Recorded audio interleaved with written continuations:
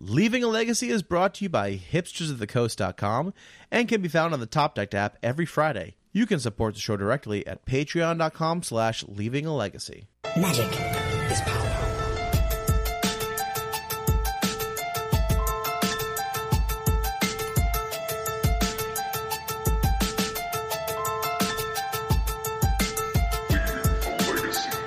Hello, everyone. Welcome to another episode of Leaving a Legacy. My name is Patrick. I'm your Legacy newbie. With me this week, as always, Mr. Jerry. Me. What's up, Gerald? Welcome to a very special Tuesday recording, Pat. Monday was a holiday. Monday was a holiday, and we decided not to record, and now we're doing it Tuesday. It's a little more laid back, a little more like fresh air from NPR. You got that smooth jams voice going on. I feel like it's the midnight jazz show. I'm gonna Terry Gross it up a little bit. Hello, friends. How are we doing this weekend? I'm good, though it's a Tuesday. It's not a weekend. I guess it's a weekend for our listeners. Yeah, it's Friday. They're getting ready for the weekend right now. Yeah, that's true. That's true. I ruined the first rule of improv, Pat. You know, say yes. I should just yes and. How was your weekend? It was good. No one is really doing anything since people are still kind of getting on their feet with vaccinations and whatnot. So I spent also it like rained 20 inches. Yes, it was insane. Yeah, there was a lot of rain. So I spent pretty wet. Yeah, I spent the long weekend inside playing Magic and painting Lord of the Rings minis. Oh, that's awesome. Yeah, I got into painting some minis. Have you done a Gimli yet? No, he's on my docket. He's on my docket. He's my favorite. I got the Fellowship, and I got the elves from Helm's Deep, and then the Uruk-hai from Helm's Deep. Nice. Yeah, it's the same company that makes Warhammer. They also have a Lord of the Rings line. Oh, do you play the game? No, I just like the minis. Okay. Yeah. I can't fit another like rule set in my brain, Pat. Like between Magic and Eve and then adding in like Warhammer minis, I feel my both my brain space is depleted as well as my bank account is depleted. You forget about the D&D podcast you also do as well. And D&D. Well, that's why I like the minis. Is like I figure I can double them up as like D&D minis. So, absolutely, yeah. You know, yeah, absolutely. Covering. That's how I justify it to myself. Well, that's great. We have a great episode, I think, on the docket today. We are basically running it back on spoilers again. Yeah, we did our spoiler episode too soon, Pat. So that's the thing is like we get very excited with the spoilers that come out, but because they take 2 weeks to come out, we end up with essentially a small spoiler episode, and then we have another episode where we have lots of spoilers. And then the third week we have all the set out, but by then it's too late to talk about spoilers anymore. So, well, it's like usually it's fine because usually they front load the spoilers and all like the really good stuff comes out on the first week, and then the second week is kind of just like meh. But yeah. Modern Horizons 2 is so chock full of legacy warping cards that I feel this week is actually a bigger spoiler season than last week. It's almost like they didn't learn the lessons from Modern Horizons 1. Yeah, I remember when we first started seeing the spoilers and we're like, this seems fine. Like, none of this stuff is too bad. Yeah. Good job, WotC. And then we're like, oh, they back-ended spoiler season this year. They let us all put our pre-orders in, and now we can't back out of them. Yeah, can I just say, don't pre-order any of this stuff, guys, because the pre-order prices on all of these cards are absolutely ridiculous. This is a print to order set as well, which means basically an unlimited print run. So I think the same thing that happened with Time Spiral Remastered, where the boxes started going for $350 and have fallen now down to a much more reasonable price, around like $250, $260. So yeah, don't get too swept up in the high prices, early in the release of this set. It is print to demand, so there will be plenty of these cards to go around, and lots of stuff will get open. These prices will drop dramatically, so don't get suckered. Yeah, because also there's like cards in here that I'm pretty sure are just not going to end up being legacy playable at all, that are going for like $80. It's absolutely disgusting. Well, businesses, they're trying to, well, whatever. Yeah. I mean, stores are happy. Like stores probably don't want me saying this because, that's a lot of free money on their end. They can, Of course. like, I mean, they could use it, right? It's been a rough yeah, 14 months or whatever, 15 months. that's true. That's true. So if you're pre-ordering from your local LGS, I take it back. That's a different story. Yeah. Throw a little extra on top for them. Exactly.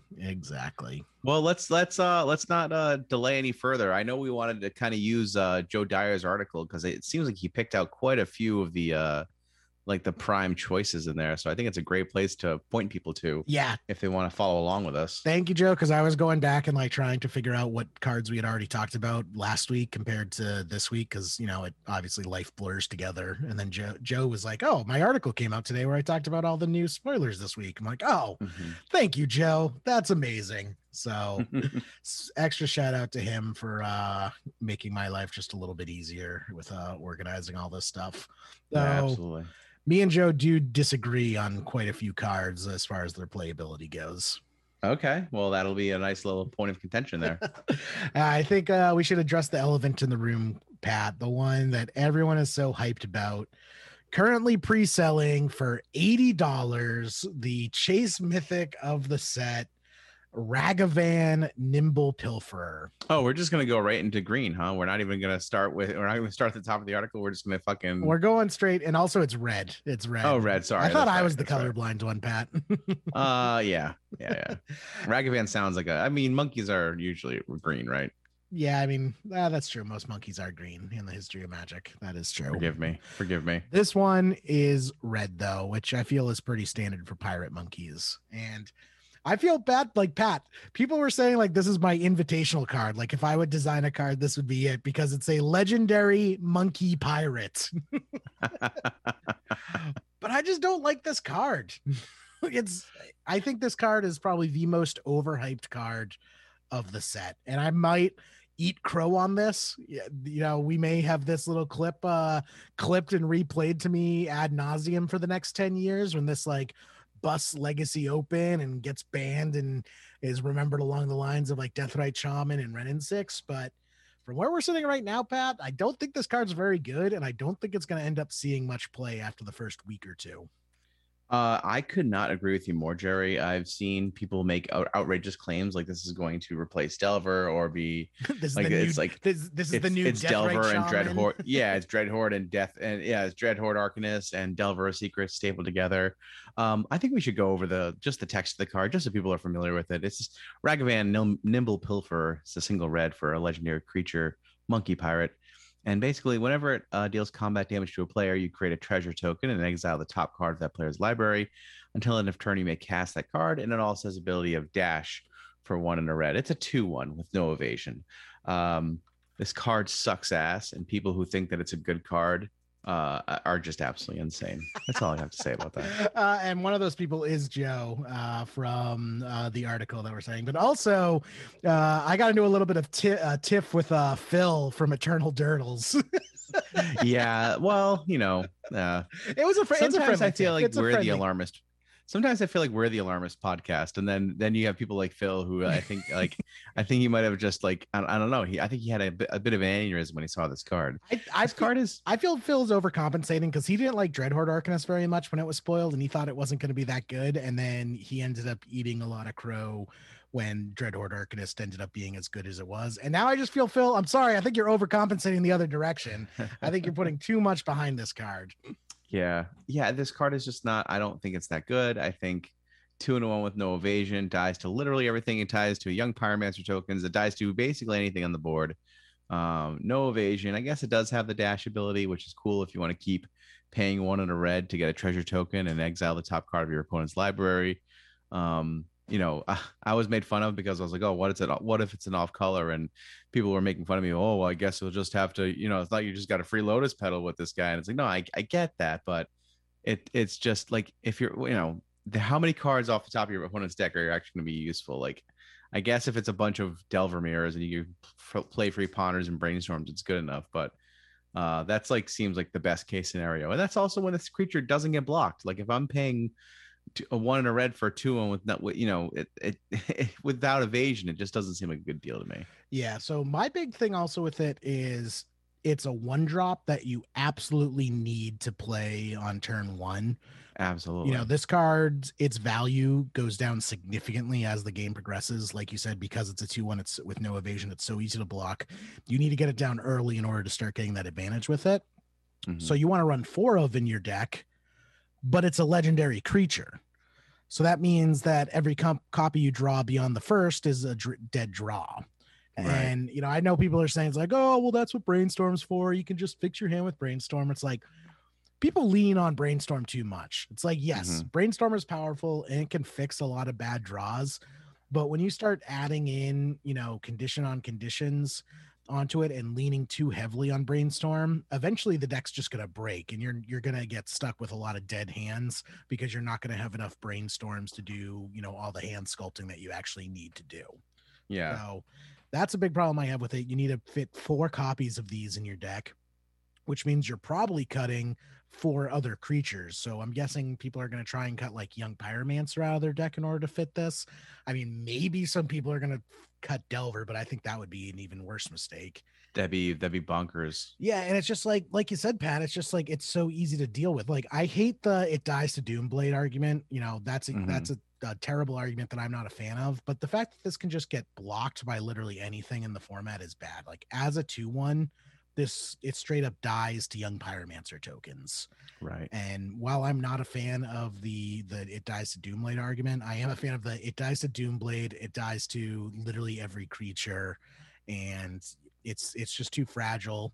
And then I think, what a big problem with this is people are misreading the card because they're so used to having a year playing with Dreadhorde Arcanist.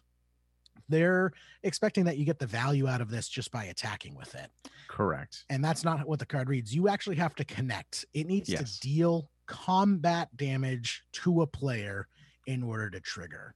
Correct. And I think people are thinking about this in terms of Dreadhorde Arcanist, and that, it's going to be easy to get the trigger off. And I just think in reality, even if you play this out on turn 1, your opponent is just not going to allow you to get any trigger and get any value off of it. And if your opponent doesn't let you get the trigger, this is basically a red Savannah Lions, and that's not quite good enough for Legacy. Yep. Yeah, I completely agree. Yeah, I don't know. It's just not my. I just think this card sucks ass, and I think people who are going bonkers for it are out of their gourd. Yeah, out of their gourd. It's like Veil of Summer all over again, Jerry. Yeah, and I feel bad because we tried to get Phil and Nathan on from both, or Nathan formerly, but Phil from Eternal Dirtles on. Yeah, but they were too scared to show their fucking faces. They were busy scheduling conflicts, Pat. They were busy pissing their pants because they knew they were wrong about Ragavan. I can't wait for this to end up being like an absolutely broken card and just cracks the format in half. This getting quoted back to us for like the next 10 years. I mean, that is the way that this podcast goes. So I will welcome that, but I highly doubt that's the case. Yeah, it reminds me a lot about what was it, Court of Cunning last year? Like everyone was going crazy about Court of Cunning, saying it was going to be the next best thing. It was going to break the format in half, and I was just like, guys, I don't see it. This card's not very good. In fact, remember Narset and Teferi? Even we thought those cards were horrifying, and then they did basically nothing. So yeah. So I mean, I feel this is another Court of Cunning. I'm not going to make the same claim I made about Court of Cunning, where I said I would shred my Underground Seas if it ended up seeing play. Aren't you glad that a card didn't make play? Yeah, I'm glad afterwards. I'm just like, man, I took a really big risk for no reward, because it's like huge risk, zero reward. If I'm wrong, I shred like $5,000 worth of cards, and if I'm right, I get bragging rights. Then I can't even brag about it, because then I just look like an asshole. So I'm not going to make the same claim about Ragavan. I'm not going to take a no risk, no reward bet on this one. But my personal opinion, I just don't think Ragavan's going to see much play, except in maybe Burn. I could say, pure mono red Burn, slotting this in, or maybe like I disagree. I just think Burn will want it because it already has the creature density with Goblin Guides and Taylor Swift Spears. And this card doesn't have haste. It doesn't. It doesn't. If it connects for 2, that's great. But if you're not showing a burn spell off the top of your opponent's deck, it's not what you want to be spending your mana on. Yeah, I mean it's a red card that quote unquote draws cards, and that's something I would rather play I would rather play an illegal 5th copy of Monastery Swiftspear than one copy of this card in that deck. But Burn just has a lot of bad cards in it still. Like there are still just like bad Shut cards your fucking in mouth, Burn. Jerry. There's still just bad Burn cards. only has good cards. Like what is it? Not Lava Spike. What's the Flame Rift? No, let's just 1 red, deal 3 damage to your opponent. It's like Lava. Oh, Lava Spike. That's not Lava Spike. Lava Spike is Rift Bolt. Is it Lava? Oh wait, it might be Lava Spike. I might be thinking of Is Lava it Rift Guard. Bolt? I don't know, but it's a bad card. I could see running this over one of those. I think you're crazy. I could see Burn running this over anything else. I think because I think you're absolutely insane. You're bonkers insane. So Pat's saying this is just gonna straight up not see any play whatsoever. Yeah, I think 100% absolutely. I think we're gonna see it for a week or two. Yeah, well, that's what I mean when I say no for play. People are gonna try it out for a week or two, Yep. and then I think like maybe Burn will play a couple copies as some card advantage. Piloted by Captain Insano, maybe. But I think anyone worth their salt and legacy, they're not gonna be playing that card. Yeah, card's stupid. Don't think Ragavan's gonna be very good at all. So yeah, let's move on from that. Send your hate mail in, guys. Send it directly to me, please. Gerald.me@gmail.com. Thank you. Excellent. Do you want to go down the list of these cards? Or do you want to kind of cherry pick what we want to talk about? Because it's going to be a little shorter episode today because we are recording a little later than normal. But did you want to let's go down the list? Let's go down the list. Let's talk All about, and this once again is if anyone hasn't read it yet, Joe Dyer's This Week in Legacy on MTG Goldfish. Always a great read. I look forward to it coming out every week. Or is it every 2 weeks? I forget if it's every week or every 2 weeks, but I feel like because it's titled This Week in Legacy, I believe it releases every week. But also, I feel like I read them pretty often. So yeah, I mean, I like to read them in if it would be called This Fortnight in Legacy if it was biweekly. Maybe we should come out with This Fortnight in Legacy and compete with Joe Dyer. I actually like that, but I think what we should do is it should be bi-weekly, and by bi-weekly I mean twice a week, which makes no sense. This Week in Legacy coming out twice a week. Yes, exactly. Awesome. All right, so let's go Esper Sentinel here as the first card he's picked out. Single white for an artifact creature human soldier. It's a 1/1. Whenever an opponent casts their first non-creature spell each turn, draw a card unless that player pays X, where X is Esper Sentinel's power. Yeah, I don't know where it could see play in Legacy. I mean, I think this is definitely a commander card because it's basically a Rhystic Study on a creature, and Rhystic Study is a huge commander staple. Totally, yeah. It is a human soldier, so it could it find a spot in humans? Yeah, that's true. It could find a spot in humans. It's a taxing effect. My problem with it is it's still a 1-mana 1/1. Sure. It's still just super fragile.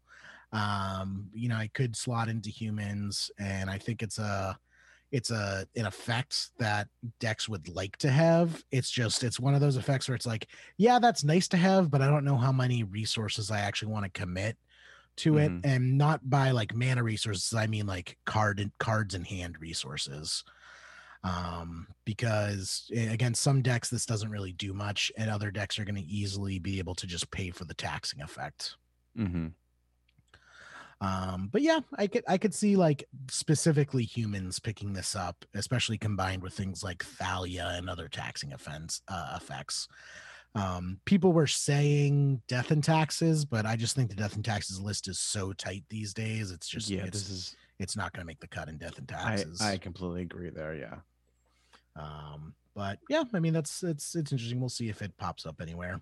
Yeah. Up next, we have Sanctifier and Vec, which is white for 2/2, protection from black and red. When Sanctifier and Vec enters the battlefield, exile all cards that are black or red from all graveyards.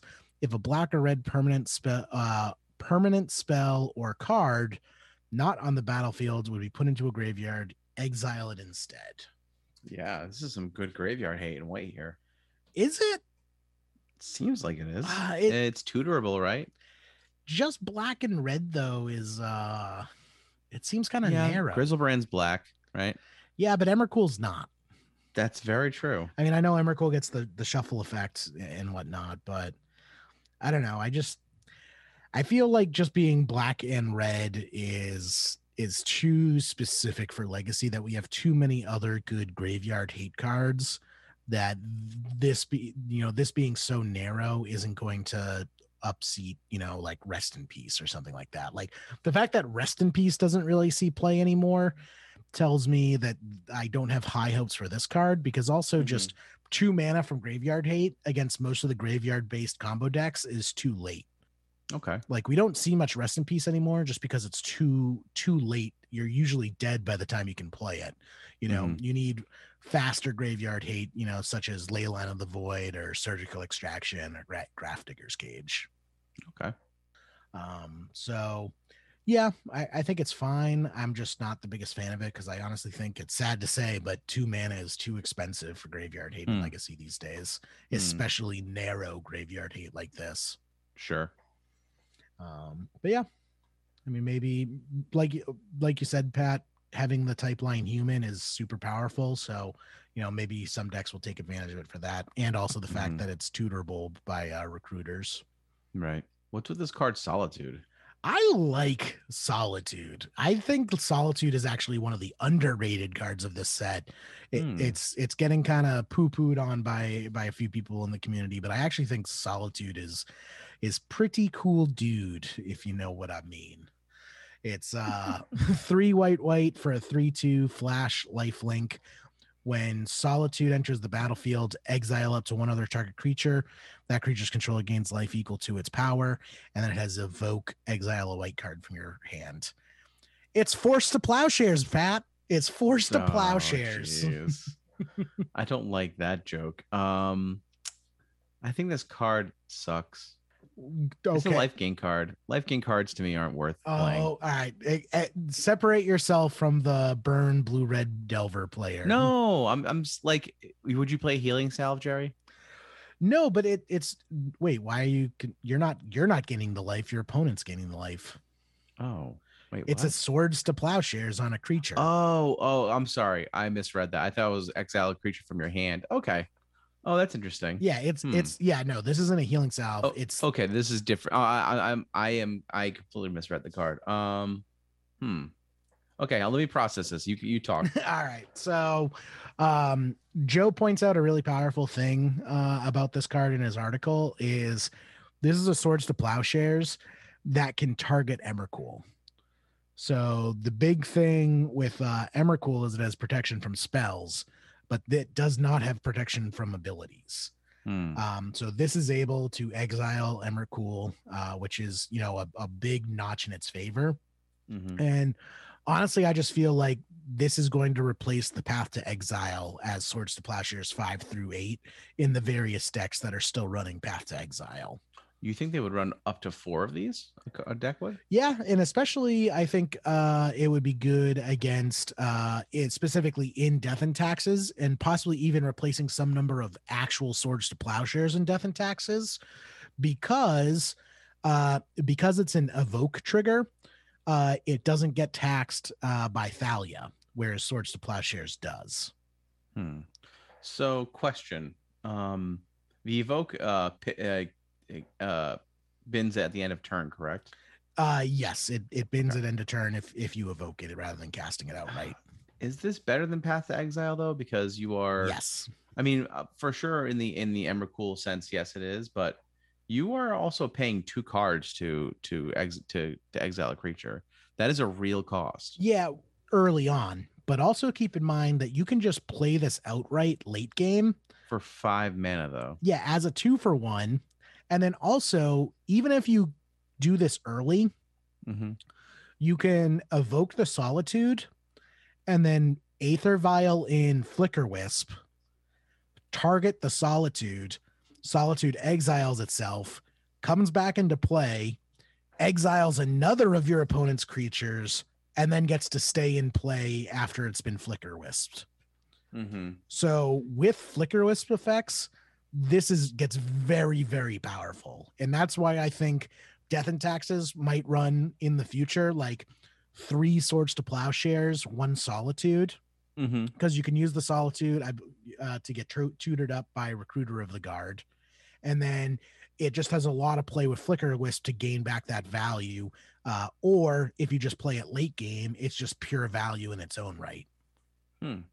Yeah, I'm not super sold on the exile a card to evoke this. It seems a very high cost, especially in a format like Legacy, where being down a card can mean the difference between winning a game and losing a game.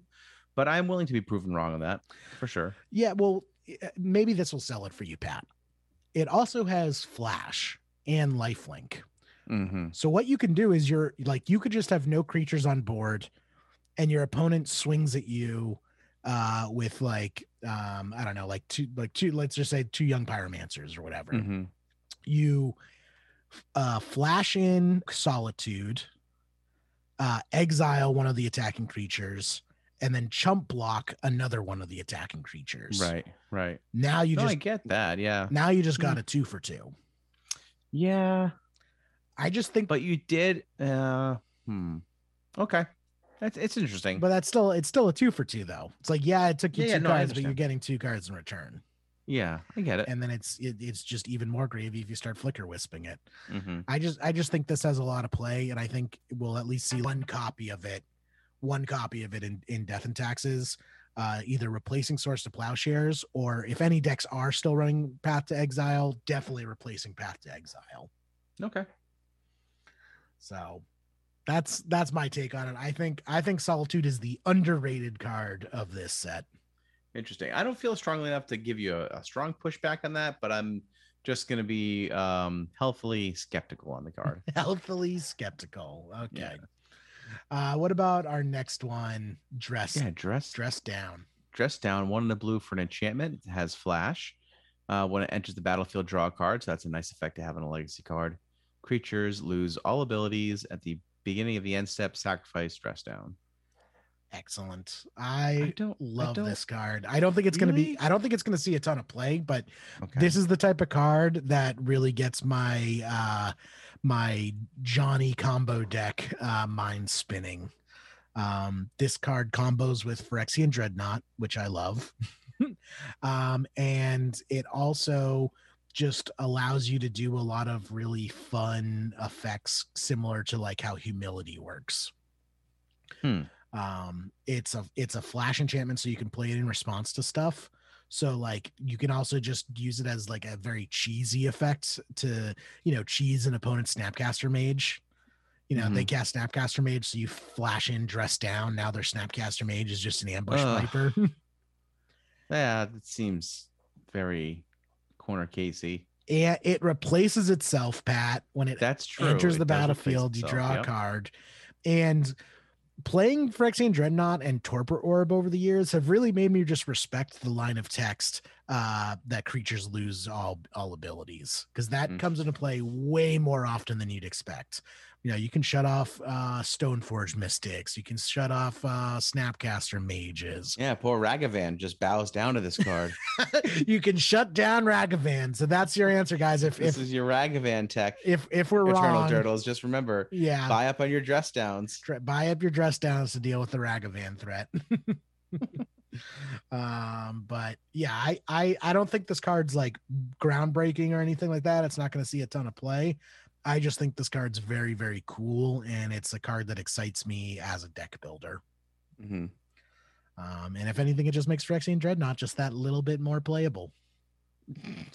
Anything for Phyrexian Dreadnought, right, Jerry? The biggest problem with Phyrexian Dreadnought is that oh my god, Dreadnought, are you devolving into a Dreadnought cast? The biggest problem with Phyrexian Dreadnought is that Phyrexian Dreadnought itself is not good enough as a creature anymore. Like Wizards needs to print a better Phyrexian Dreadnought that has like that same effect, but instead of it being like a 12/12 trampler, it needs to be like a 20/20 indestructible hexproof creature. Like, yeah, Wizards, this is my invitational card. You ready, Wizards?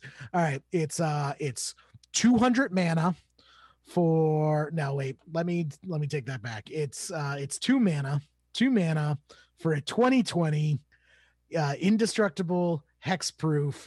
When it comes into play, you lose 20 life. That's my invitational card, Wizards. Print it, ship it. Oh man. Ship it. Okay. Well, all right. Anything for Phyrexian Dreadnought? Anything? Yeah. I simp for Phyrexian Dreadnought. That is true. Jerry definitely buys the Phyrexian Dreadnought bathwater for sure. I subscribe to the Phyrexian Dreadnought OnlyFans. So it's actually illegal in most countries. There's some really messed up stuff on that Bryson Dreadnought OnlyFans. All right. Well, here's a nice segue. Let's get into some subtlety here.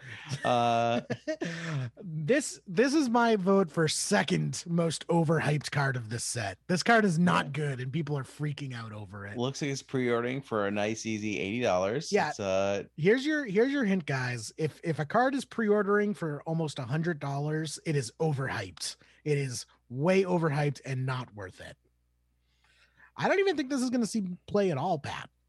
Well, before we get into that, let's read it for our our listeners. They might not know what the card does, Jerry. True, and they could think it's the next Phyrexian Dreadnought. They have no idea. They do have no idea. That's true. It's 2 blue for an elemental incarnation, and it has flash, which is something Jerry likes. It has flying, which is something that I like. And when it enters the battlefield, choose up to 1 target creature, spell or planeswalker. Spell. So yeah, spell is incredibly important there. Yep. The owner puts it on the top or bottom of their library. You can also evoke this, exile a blue card from your hand, and it's a 3/3. And it's I was getting to that. I was reading from top to bottom, Jerry. Sorry. Gosh darn it. All right, yeah. So this is a 3/3. So it has flash, which means this. You can counter a planeswalker. I'm sorry, you can. It's not really quite a counter, I guess. Well, I guess it is a counter. It's a memory lapse. It's a memory lapse of a planeswalker or creature, but again, that has to be on the stack. This card is okay, I guess. It seems kind of, again, pretty corner casey, I'd say. This card is extremely overhyped. And with this case, I actually know why it's being overhyped is people are just misreading this card. They are not reading this card correctly. So first of all, because I've had like multiple conversations with both about Ragavan and about subtlety with people, and both times the conversations start with this card is amazing, and then I point out to them, actually, it doesn't do what you think it does. It actually does this, and then like, oh, yeah, this card isn't actually very good then. So people are reading this as 1 target creature or planeswalker. They think it's a spell that's already in play, resolved, that they then get to put on the top or bottom of the library. It's not. This only works as the spell is being cast. It is a creature spell or a planeswalker spell. That means on the stack, has not resolved yet. So the fact that it can't answer cards that have already resolved is a huge knock against it. And then the other knock against it, which I think really just puts this in the garbage bin, is that your opponent gets to choose top or bottom. And as we know, anytime giving your opponents a choice in Legacy usually means your card's bad. Like there are I don't think there's actually any cards in Legacy that give your opponent a choice that are actually playable. Like the famous example back in the day was like Browbeat, where people always try to make Browbeat playable, and it just never worked because the only way that card is good is you're hoping that your opponent is a worse player than you are. And I don't ever want to bank on my opponent making mistakes over myself playing correctly and, making the right decisions. I just don't like giving that power to my opponent. Yes.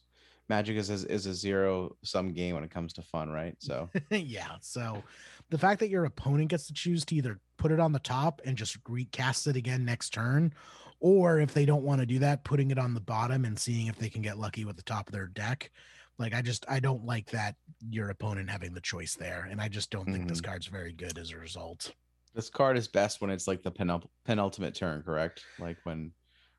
Yeah. Well, also it's just like we already have 4 Force of Will and 4 Force of Negation, and most decks aren't even running the full Force of Negation. Do we really need another free counterspell when it's not even really a counterspell? It's a really subpar counterspell. I just don't think we do. Yeah, only for creatures and planeswalkers. I completely agree. Yeah, it's only for creatures and planeswalkers, and it's an imperfect answer for them at that. Yeah, agreed. Not a huge fan of subtlety. Yeah. I mean, that's the like motto of this podcast. Not fan of subtlety. I am a fan of this next card though. This card seems right up your alley, Jerry. I love this. So it's Suspend, 1 blue for an instant, exile target creature and put 2 time counters on it. If it doesn't have Suspend, it gains Suspend. Can I ask you a stupid question? Yes. Okay, so when you cast this card, you only have to exile the creature when it resolves. Yeah, so exile target creature. So yeah, I mean, well, if it doesn't, you mean if you counter suspend? Correct. Yeah, if you counter So suspend, let's say I'm playing Sneak and Show. Yep. And I want to suspend my Grizzlebrand.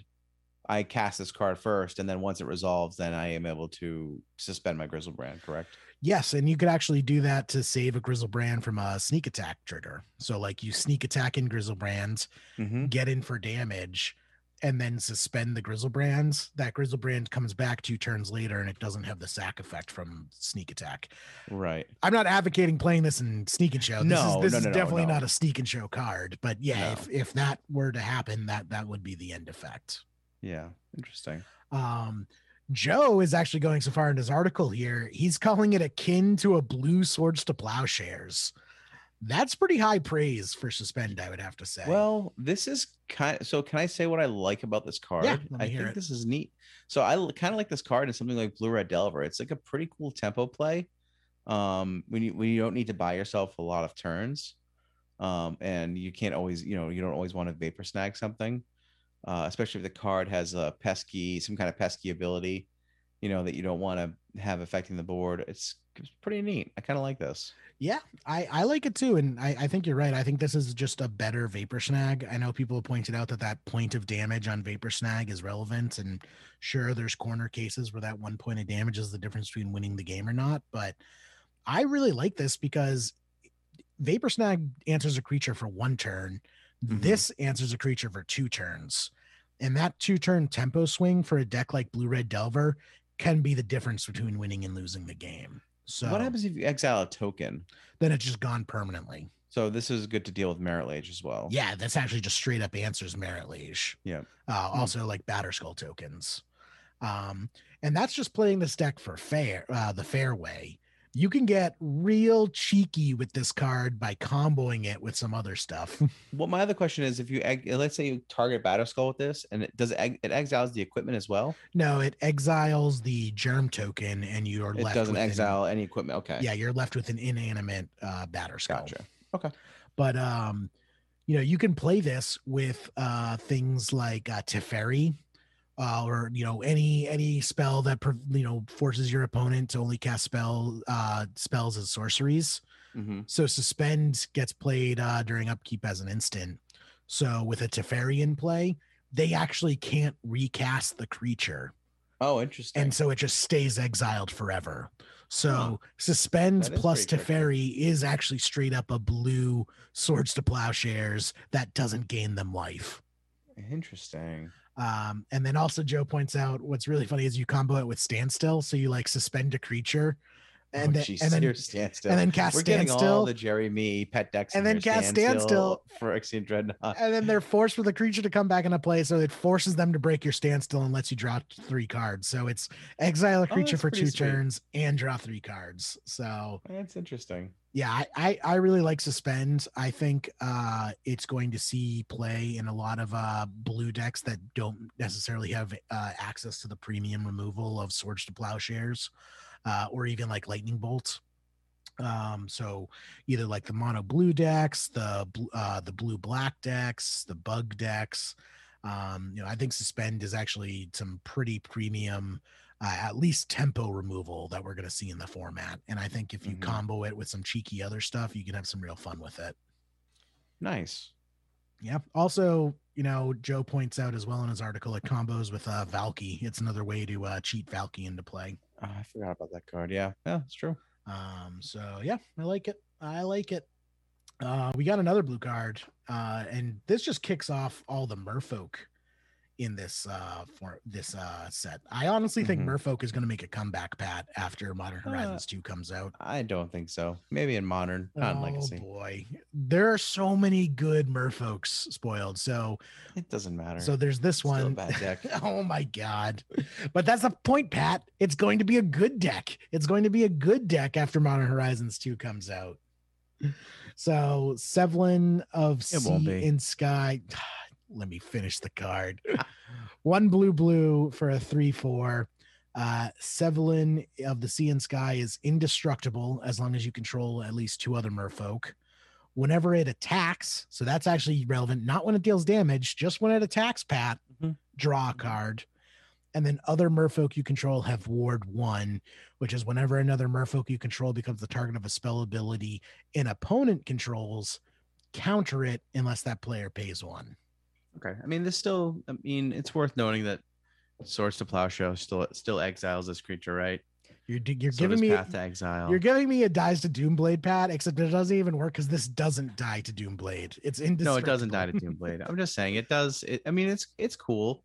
It is 3 mana. It automatically dazes all of your opponent's that is very nice. It draws cards, and for every time it attacks, absolutely. Yep, and 9 times out of 10, it's indestructible. I think, and even if it's not you can't just say 9 times out of 10 without actually doing the math. It's an actual stat. That is in 9 out of 10 games at best. At 9 out of 10 games that have ever been played with this card being released, it was indestructible. And also, even if it's not indestructible, it's a 3/4. So it's got a big old fat butt and dodges lightning. It's also bolts. indestructible only if you have 2 other merfolk in play, right? Yeah, but you're playing a merfolk deck, Pat. You're gonna have merfolk. I mean, you say that, but merfolk decks are pretty horrible to begin with, so it's not a guaranteed thing. Then you also have the other merfolk that was spoiled today, the 1 mana merfolk that has a kicker of 1. Oh, yeah, that really bad one. Yep. That's a 2/2 if your opponent has an island, and when it comes into play, if the kicker cost was cast, it spreading seas a land. Tide Shaper. Yeah, that land becomes an island. So your opponent's Dark Depths, nope, now it's just an island. Your opponent's Caracas, nope, that's just an island. Your opponent's Rashadan Port, nope, that's just an island now. So, and then there's also the Rashadan Port merfolk that came out that I don't think we talked about last week. There are 3 or 4 legacy playable merfolk in Modern Horizons 2. That deck is going to get a huge shakeup, and I would not be surprised if we start seeing a lot more merfolk decks start to top 16 or even top 8 after Modern Horizons 2 comes out. It's very cool that there's legacy playable merfolk. Unfortunately, merfolk is not legacy playable itself, so that's a bit rough. But I think it has a good chance in Modern to crack the top 32 of your local F&M. So be on the lookout for that hot new tech coming out of merfolk.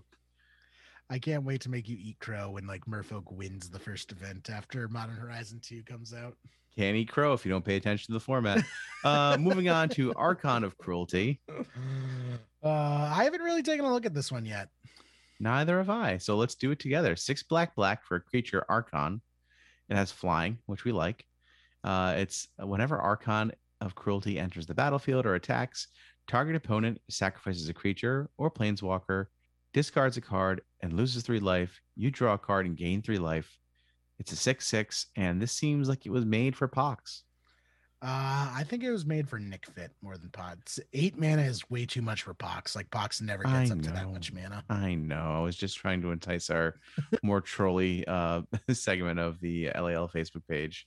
Yeah, I guess this goes in Nick Fit. It's pretty cool. Yeah, or it's enters the battlefield or attacks. Again, it's not deals damage. It is attacks. I mean, it's a reanimator target in the same way that every big giant creature is a reanimator target. Sure. Yeah. I don't see it. I mean, it has a lot of text and it has a lot of text. To sack a creature or a planeswalker and discard a card and lose 3 life.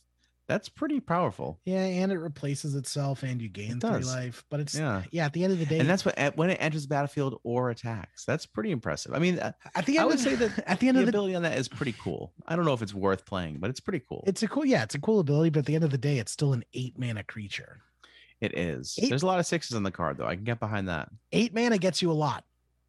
It does. And I think 8 mana gets you a Grizzlebrand. Yeah, I think 8 mana gets you more than this card is offering. If it was 6 black delve, would you play this card? If this was 6 black delve, yes. Yeah. Oh, you mean if it was if it was a Tomb Stalker on crack? Yeah, I would I would play this. Oh, that's fantastic. Speaking of, I do want to segue. We actually did get a Tomb Stalker on crack in this set. It's not in Joe's article because it was actually just spoiled, but I feel that's a good segue to talk about Murktide Regent.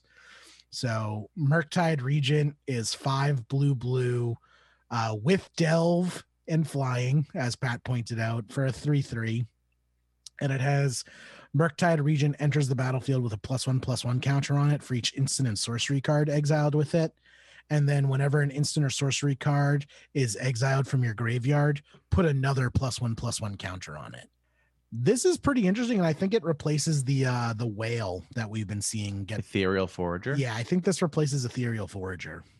This thing is Hold going on, to let be. me think. This, let me think. This thing's going to be big. Let me think. 7 mana.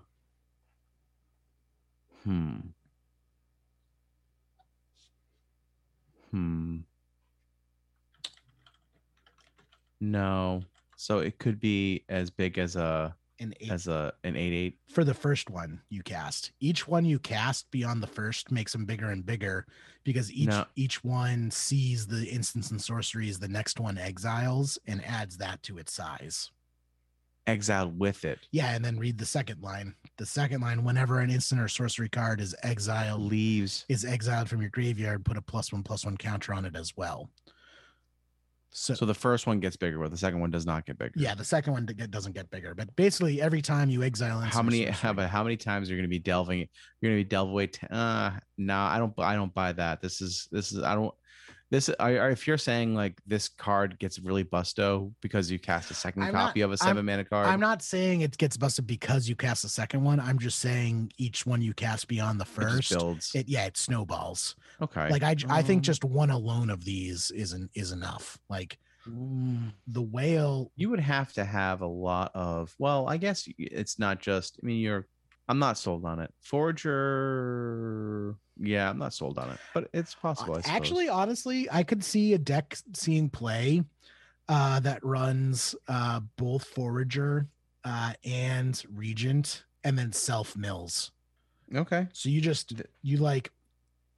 traumatize yourself, put half your library into your graveyard, and then just start chaining Ethereal Foragers and Murktide Regents together to just make monsters. You would need a better ability on this card. Something that drew cards itself. Oh, you mean like more than just pumping it up? You mean like what Ethereal Forager has? Yes, but that's what I'm saying. Like Ethereal Forager is powerful because of that ability. This is like Ethereal Forager without those teeth, without that versatility. No, it has the teeth. It's Ethereal Forager with teeth. I mean, I hear what you're saying. I just, yeah. I mean, listen, it's blue. I like blue flyers. I like blue delve cards. So. We'll give it a shot. I'm just not totally sold on it. All I'm saying, this is a Tombstalker on crack. You asked for your Tombstalker on crack, and WotC gave it to you. It's too goofy of a dragon to be a Tombstalker on crack, though. It's too goofy. Okay, Do you see its face? It's got a goofy ass face. I want to see your face when you get cracked in the face with an 8/8. Yeah, it's never gonna happen because it's just gonna get dazed and they'll be like, "Oh, boo." We'll see. How about Bone Shards? Yeah, so Bone Shards, it's black for a sorcery. As an additional cost to cast the spell, sacrifice a creature or discard a card. That's a nice add-on. Usually it's just sacrifice a creature with this type of effect. So being able to discard is nice. And then it's destroy target creature or planeswalker. I like the planeswalker thing. I don't think it's the planeswalker is what makes it. If this was just destroy a creature, not good enough. Not worth it. Yeah. But it's interesting. I think this is the cheapest removal we've ever seen that deals with planeswalkers.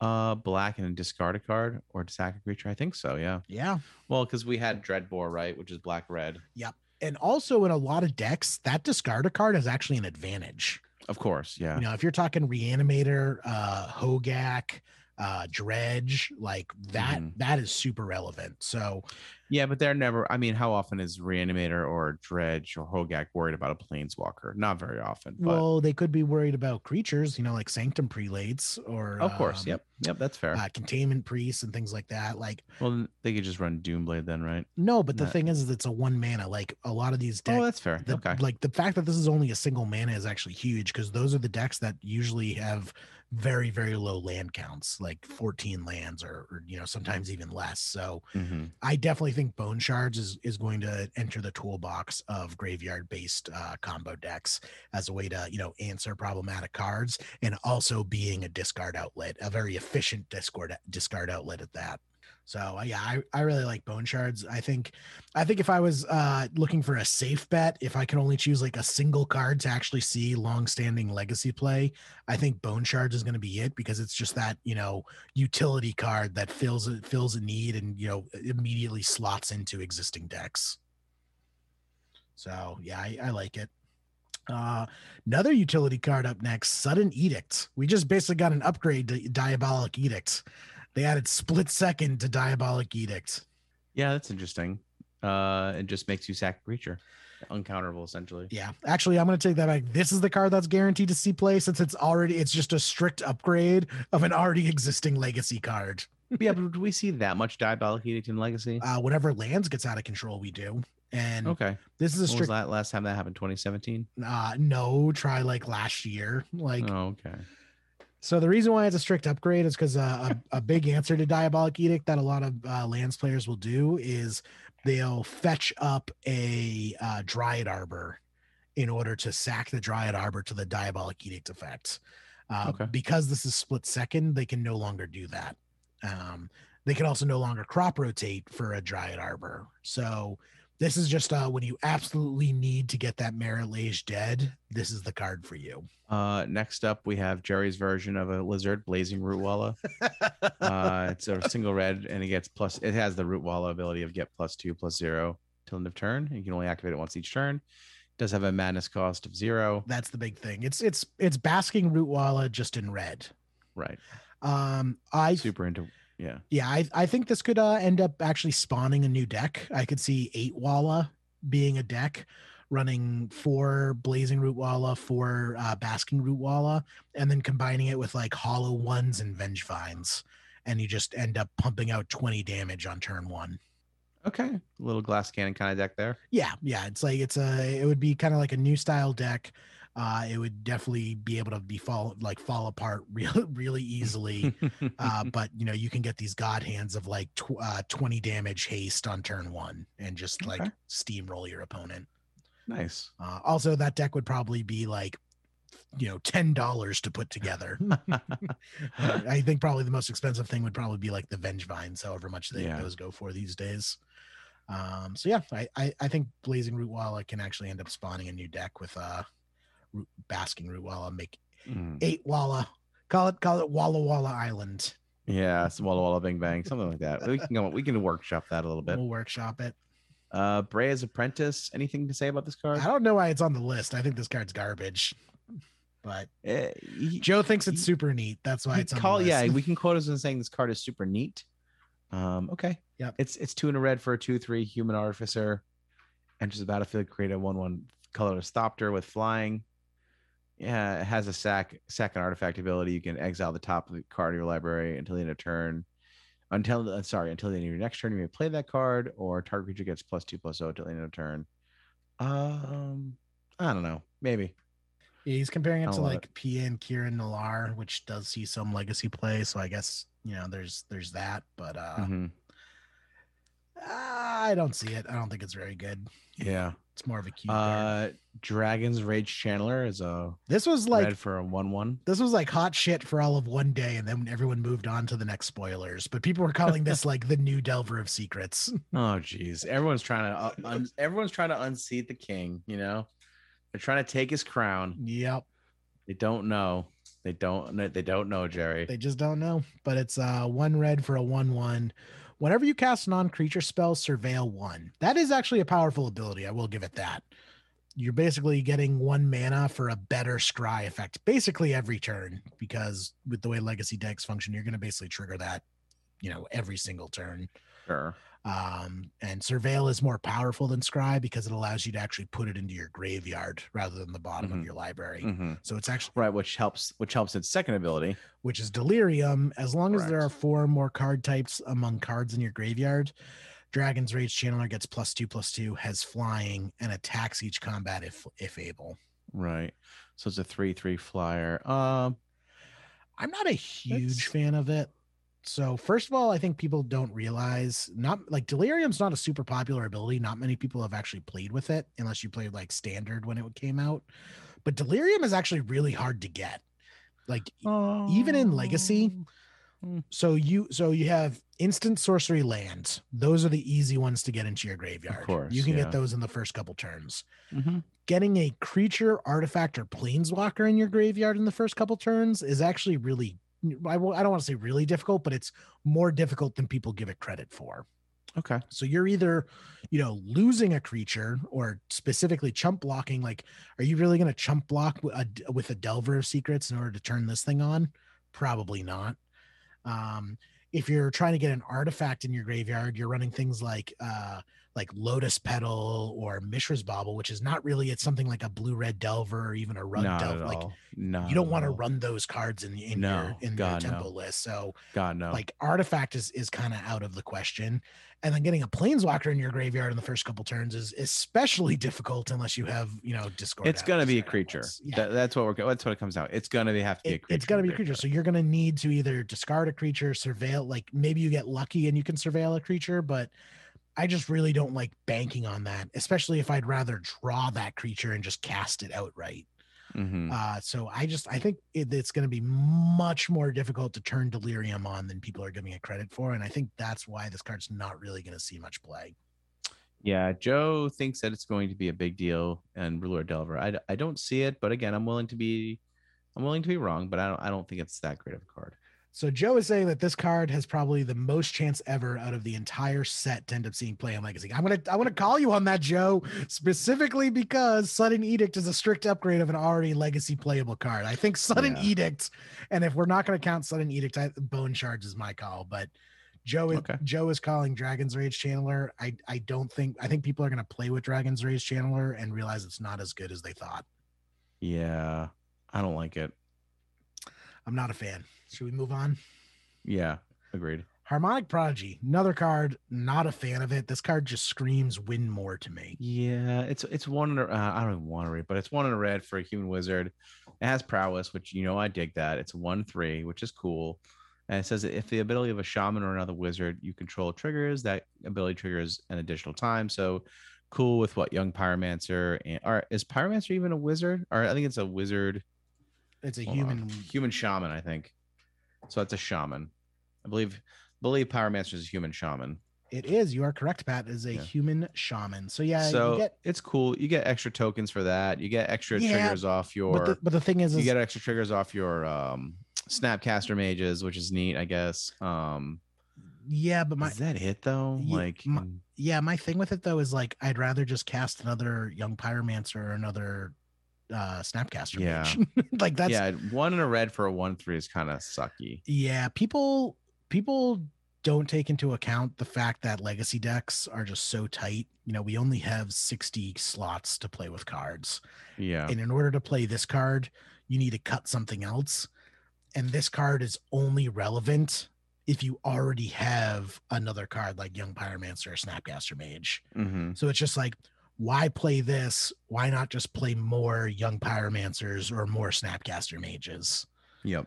So this card just kind of screams win more to me. Yeah, agreed. A 1/3. No, yeah, not a fan. Don't like it. Obsidian Charmaw. 3 red. Costs 1 less to cast for each land your opponent controls that could produce a colorless mana. It has flying. It's a 4/4. When it ETBs, destroy target non-basic land and opponent controls. That's kind of cool. Yeah, so I know modern players are going crazy about this because this is a huge answer to Tron. Mm-hmm. So you can basically cast it for 2 red for a 4/4 flying that wastelands an opponent when it comes into play. Like that's pretty cool. That's its ceiling, and I gotta say that's a pretty damn good ceiling. Yeah. Even in Legacy, there are tons of lands that produce colorless. Ancient Tombs and City of Traders, and I'm blanking on it. The Thespian Stage. All the Wasteland, Cloud Post. Like I don't think this card's gonna see play in like Delver lists or anything like that, but no, I think this is a huge upgrade for like Mono Red Prison. I see Mono Red Prison playing this deck. Dragon Stompy finally can actually have a dragon to keep its namesake of Dragon Stompy. It's land your opponent's control though, so that's the thing. That's why I'm saying it goes into like the Mono Red Prison deck is because something they can pump out the mana for it. Yeah, like those decks can just, even if they're casting this for 5, it's still a 4/4 flying wasteland for 5. Okay. Even if you're not getting a discount on it, I still think it's good enough for those types of decks. Okay. All right. That's fair. Yeah. Next up is Ragavan. We've already made our peace with that card. The card is hot garbage. We got the Storm cards next, Pat. WotC promised they wouldn't print any more Storm cards that could win the game, and then they lied to us. They just lied to our face, Pat. Shocker. Progenitor Ooze, 2 green. It's a legendary creature ooze. It has Storm. It's isn't legendary if it's a token. Enters the battlefield with +1/+1 counter on it for each other ooze you control. Basically, it's just 5 mana for make like an army of like millions. Right.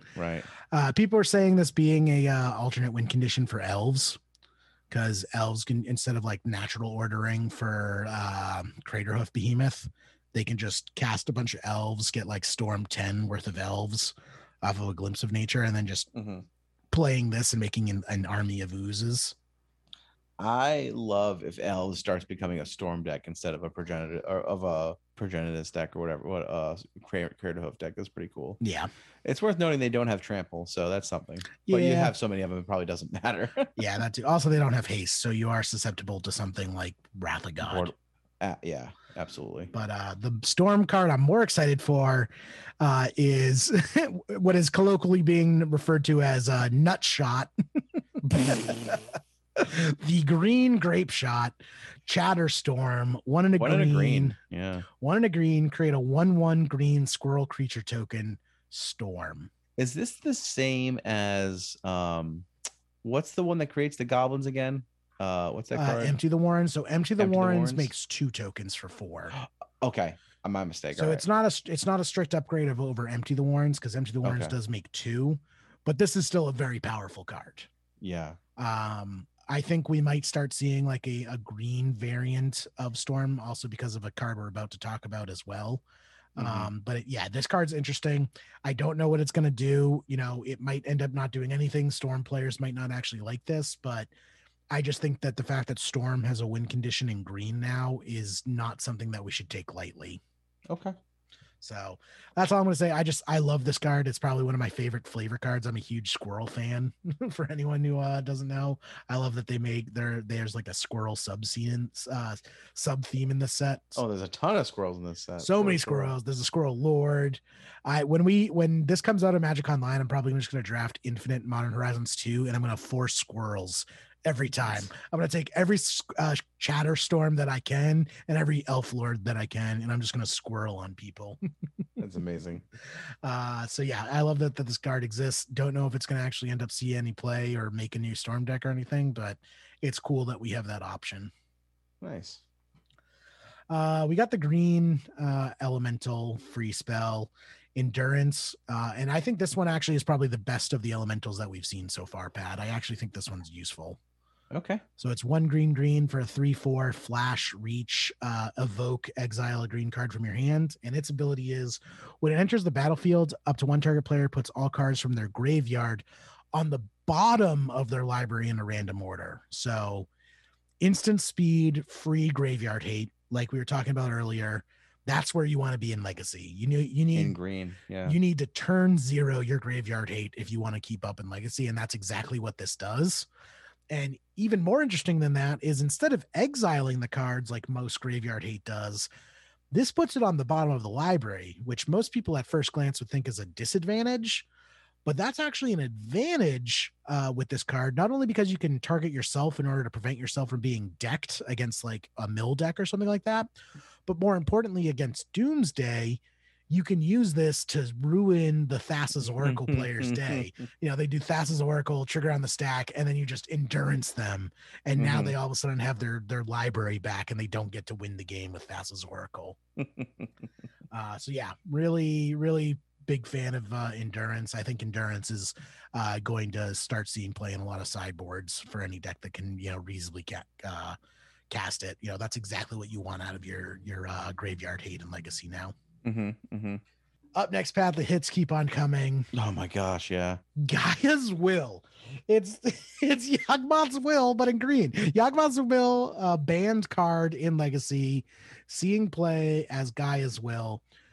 No mana cost, so you can't actually cast it from hand fairly, but it has suspend for a green, and it has 4 time counters. And then when it resolves, you Yawgmoth's Will. You can play lands and spells from your graveyard. Okay. I think As Foretold might start to become a real deck pat. Oh, gee. Like As Foretold has always been kind of like an F tier joke deck in Legacy. I've played around with it myself, comboing it with like Stasis and other cheesy ways to gain advantage off of it. Mm-hmm. But with all of these free suspend cards that are coming out, As Foretold might actually be able to be a somewhat reasonable deck. We won't really talk about it today, but did you see they printed a Soul Ring suspend card? I did not see that. Oh boy. Yeah, so it's Soul Ring. It's no casting cost, but it's suspend for 1 colorless, and it has 2 time counters on it, and then it's just a Soul Ring. Okay. So As Foretold, for people who don't know, As Foretold, each turn you get to put a time counter on it, and each turn you get to play a card for free that's converted mana cost is less than or equal to the number of time counters on it. Mm-hmm. And then because these cards have no casting cost, they count as 0, so you get to cast them for free off of As Foretold. So between this card and the Soul Ring card that have been spoiled, as well as a couple of the other free suspend cards that we've seen, there's definitely a lot of toys that you can play with As Foretold with this set. Mm-hmm. So that's all I want to say about that. People have been debating Gaia's Will up and down. I don't think it's going to be good enough for Storm just because it's too much work to play this fairly. I think if this card is going to see play, it's going to see play being abused in something like As Foretold or, Shardless Agent or, some other way to cast this card for free. We're going to power through because Pat's fading on me. I'm dying here. Ignoble Hierarch. I love this card. Well, I love the concept of this card. I don't think the card's very good, but yep, we got the other half of Noble Hierarch. Right. 1 and a green for 0/1 Exalted, tap to add black, red, or green. Doesn't make blue. Let's move on. Yeah, I mean, I think it's cool that it exists. Jund players unite, but I don't think there's much to really discuss about this. It's a cool card, and if you're a Jund deck, you're probably gonna run this. The problem is you have to be a Jund deck. yeah. That's not really a thing anymore. Yeah. Sanctum Weaver, enchantment creature Dryad. Is this any good? I think it's because Enchantress is going to be a modern deck. Oh, okay. They've printed a bunch of enchantment cards, including basically a Sterling Grove that's legal in modern. So basically the Enchantress deck in Legacy, which has really fallen out of favor over the last 5 years because of things like Abrupt Decay. Enchantress is not really playable in Legacy anymore. So Wizards just reprinted a bunch of its cards in modern. So now Enchantress is just going to be a modern deck, and I do think it's probably going to be good enough to see play in modern. So I'm happy that Enchantress players are happy. Okay. Timeless Witness. This is a weird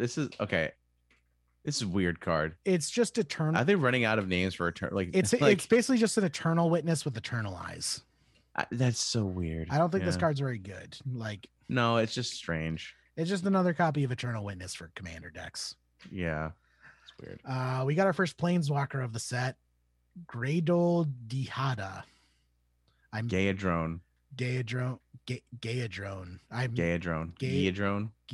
Dihada. The name doesn't matter. It's a fucking stupid name. 1 blue, black, red, 4 loyalty, protection from permanents with corruption counters on them. Okay, that's interesting.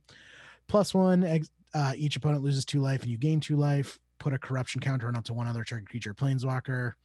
-3, gain control of target creature or Planeswalker until in a turn. Untap and put a corruption counter on it. Gains haste until in a turn. -7, gain. This is not going to see play. Okay.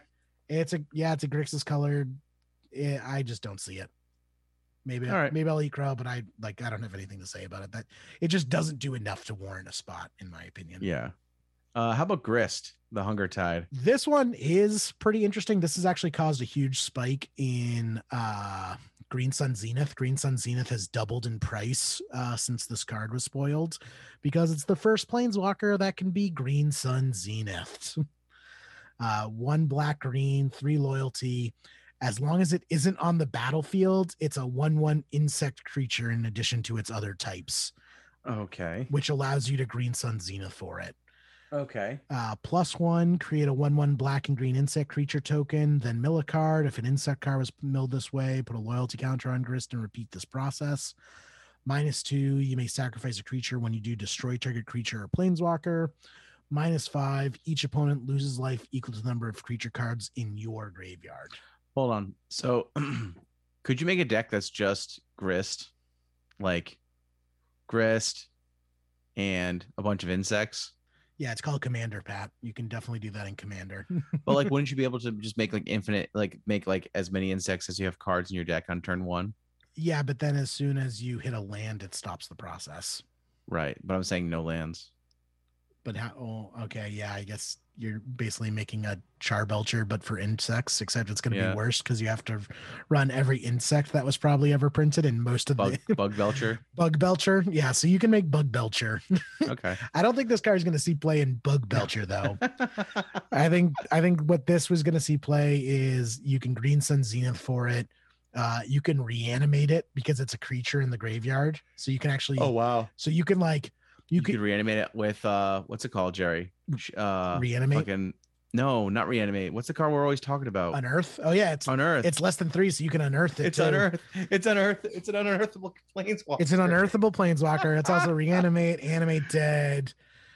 Green Sun Z. Unearth is the best rate in those out of those 3, though. Yeah, for sure. So I think this is gonna probably end up seeing at least some play. It's not gonna be like tier 1. At least I hope not. Dear God, if we have another like Valky incident. DJ is on record as saying this card is busted. So yeah, I can see this. Like if there's gonna be a card that could potentially cause problems in the format, I think it actually would probably be this. Yeah. Okay. Like this is probably the card I'm most nervous about seeing, getting printed. I like seeing 3-mana planeswalkers get fucking banned anyway, so it'll be fun. Yeah, let's go 3 for 3, WotC on green planeswalkers that cost 3 or less being banned. So yeah, this card kind of makes me nervous just because of how easy it is to break it between the reanimate effects, the Green Sun Zenith effects. Joe actually points out you can also collected company for it, so you can get this get this turn 0 turn 0 with collected company. That's cool. Wonderful. Yeah, I'm real nervous about this card. And like its abilities are no slouch either. So it's +1, makes 1/1 token, so it protects itself. It's -2, removes creatures and planeswalkers. And then its ultimate is only -5, which is not that much, and that can theoretically win the game. Mm-hmm. This kind of ticks all the boxes for what makes a planeswalker good, and that really makes me nervous. We'll see. Up next is Kaldra Complete, which I love from a flavor standpoint. Mirrodin was like one of my first sets, so I've always had a soft spot for Kaldra. Kaldra was a cycle of 3 equipment that when you played them all together made like this unstoppable avatar that wins games. That was not very it wasn't very good. Like a Megazord. Yeah, it was like a Megazord. It was a very flavorful, fun thing, which is exactly what, me being newish to Magic needed in order to get me hooked into the game. So I love this from a flavor standpoint. And this card might end up seeing play if we ever need like Stoneforge Mystic Mirror Breakers. However, I think we are long past the days of needing Stoneforge Mystic Mirror Breakers. So I don't think, unfortunately, this is going to end up seeing much play. But yeah, that's all I got to say about that. All right. We got Artifact Dual Lands, which would be cool if they didn't enter the battlefield tapped. Yeah. We came so close, Pat. This would actually be really interesting if WotC did this, if they made this cycle but didn't have them come into play tapped. Yeah, I guess. I don't know anything about artifact lands. Well, I mean, they were good enough to get banned in standard when they were printed. Who gives a shit about standard? Oh, standard sucks. You have no appreciation for history. People who played during that time, even just legacy players who played during that time, know the power of artifact lands. Okay. But yeah, we got artifact dual lands that are indestructible. Also, that's just another thing. It's more lands that are indestructible. Yeah. So I could also just see running like this plus Darksteel Citadel and a bunch of these, and then just 4 Armageddon's main deck. And like that's just your deck. You're just like a blue, like an no win condition, just destroy all lands. You're just like an Esper control deck, just running 4 main deck Armageddons because your lands are indestructible. So I like that. I think that could be like kind of fun and cheesy. And then finally, last one on the list, Pat, Yamavaya, Cradle of Growth. We got the green Urborg. It's a legendary land. Each land is a forest in addition to its other land types. Okay. That's pretty cool. Okay. That's going to see play in the same way that, Urborg sees play. Oh, so one deck? More than one deck. Pox plays. I'm kidding. Pox plays it. Did you just bring up Pox? Yeah, You I brought fucking up Pox. Pox you plays twat. it. You fucking twat. Well, that's the thing is like green black Pox is actually a pretty popular variant of Pox. So now basically Pox can make all of its lands bayous. Oh, that's awesome. So if you run this plus Urborg, all your lands are bayous, and that's not really anything to sneeze at. So yeah, I mean, I think Yamavaya Cradle of Growth is definitely going to see some legacy play as well. Okay. Yeah, that seems fair. Yeah.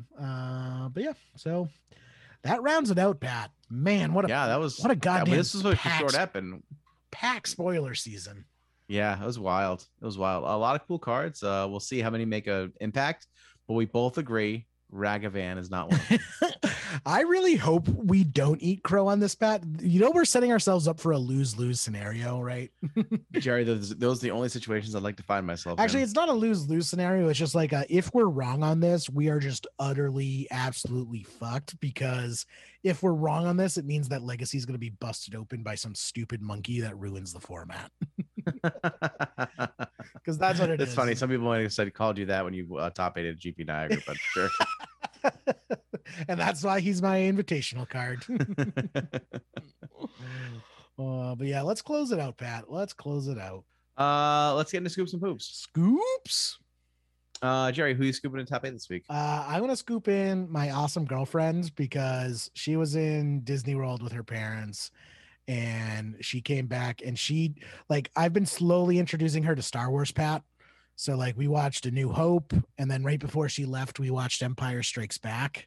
Nice. And then we watched The Mandalorian together. So that's basically her entire experience with Star Wars is just those three. The good ones. Really good, really solid. Started on a high point. On a high point. And I have made her a Star Wars fan, which is awesome. I'm digging it. But she doesn't really know Star Wars that well.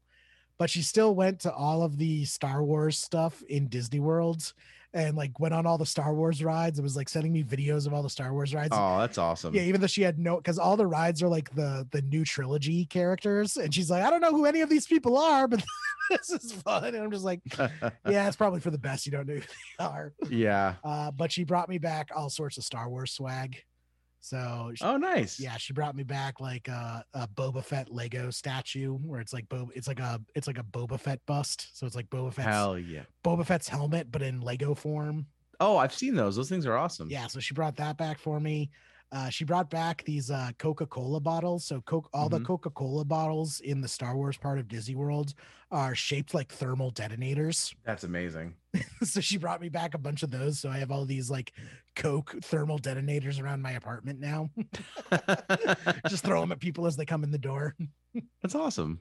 So scoop into her for bringing me back all sorts of Disney Star Wars merch so I can sell my soul, offer my soul on the altar of Disney capitalism. But I love it because it's a sweet, sweet Lego set. That's amazing. That's amazing. and that, as Ian would say, is why I'm a champagne socialist, because I rally against capitalism, but man, Lego sets are cool. Yeah. Man, I hate capitalism, but man, it gets me cool stuff. Nice. Let's see. This week I'm gonna scoop in. We have one new patron this week, Anthony Benedetti, who has actually provided some wonderful music for us last week, and actually am going to be revamping our intro song, so I might use some of his tunes. We'll see what I can whip up on Audacity. So just wanted to shout him out. Thank scooping in top 8 as well, but also for being one of our newest patrons. Thank you for the support. We much appreciated. I'm going to link Joe Dyer's article in the show notes. I'll also have Anthony's YouTube link in the show notes as well. I forgot to put that in last week, so I promised I would put him in this week for him. And I think that's it, man. That's all I got this week. Oh, that's good stuff. Yeah. Also, I wanted to add Joe onto my scoops because I love reading Joe's article every week. Even though my delusion brain sometimes thinks it's bi-weekly. It's not. But no, it's not. I love reading Joe's article, and it was a huge help this week, just kind of organizing all the sweet spoilers for us to talk about. Also, our episode title from last week, "Buy the Dip," seems to have paid off because I am up in Dogecoin right now, so that's great. Oh baby, Hey guys, get. You cannot say that. Just so we're gonna need to bleep that out, otherwise the SEC is gonna be all over our ass. Do not construe this podcast as financial advice. But take my advice. Nope. Nope. No. It was the worst financial mistake I made this year. So but because it's diarrhea coin, because that's a real thing. I don't want to live on this planet anymore. I don't have any of those, so I can say I don't. Is that how that works? That's not how it works. So wait, how does someone like Jim Cramer tell you to buy stocks? Well, do you have a Series 7 license, Pat? Nope. I don't know what any of those words mean. All right, that's why I have a driver's license, and that's why you're not allowed to say these things. Awesome. Well, I liked being low energy Pat this week. I'm curious to see what people think. If they dig it, if they hate it, or if they're completely indifferent, which is likely what it is. We'll see what happens. I liked Bob Ross Pat. Bob Ross Pat. You was like Bob cool. Ross Pat? Yeah. Happy Little Trees. Happy Little Trees. Next week, that's all right. Next week, I'm coming back with a vengeance. I'm going to do 2 bumps of Coke, and we're going to have Alex Jones Pat back on. So it's going to be a good time. It's going to be it's going to be a whiplash. We're going to have Jim Cramer on the next episode. I do need like some big like buttons to say buy, sell, buy, sell. I just start smacking them in the middle of the episode. Oh my God. Awesome. All right. Well, I think that's it for this week, man. I think that is it. Have a great night, everyone. Yeah, enjoy your weekend. I hope it's wonderful. Yeah, that's it. Bye. Bye.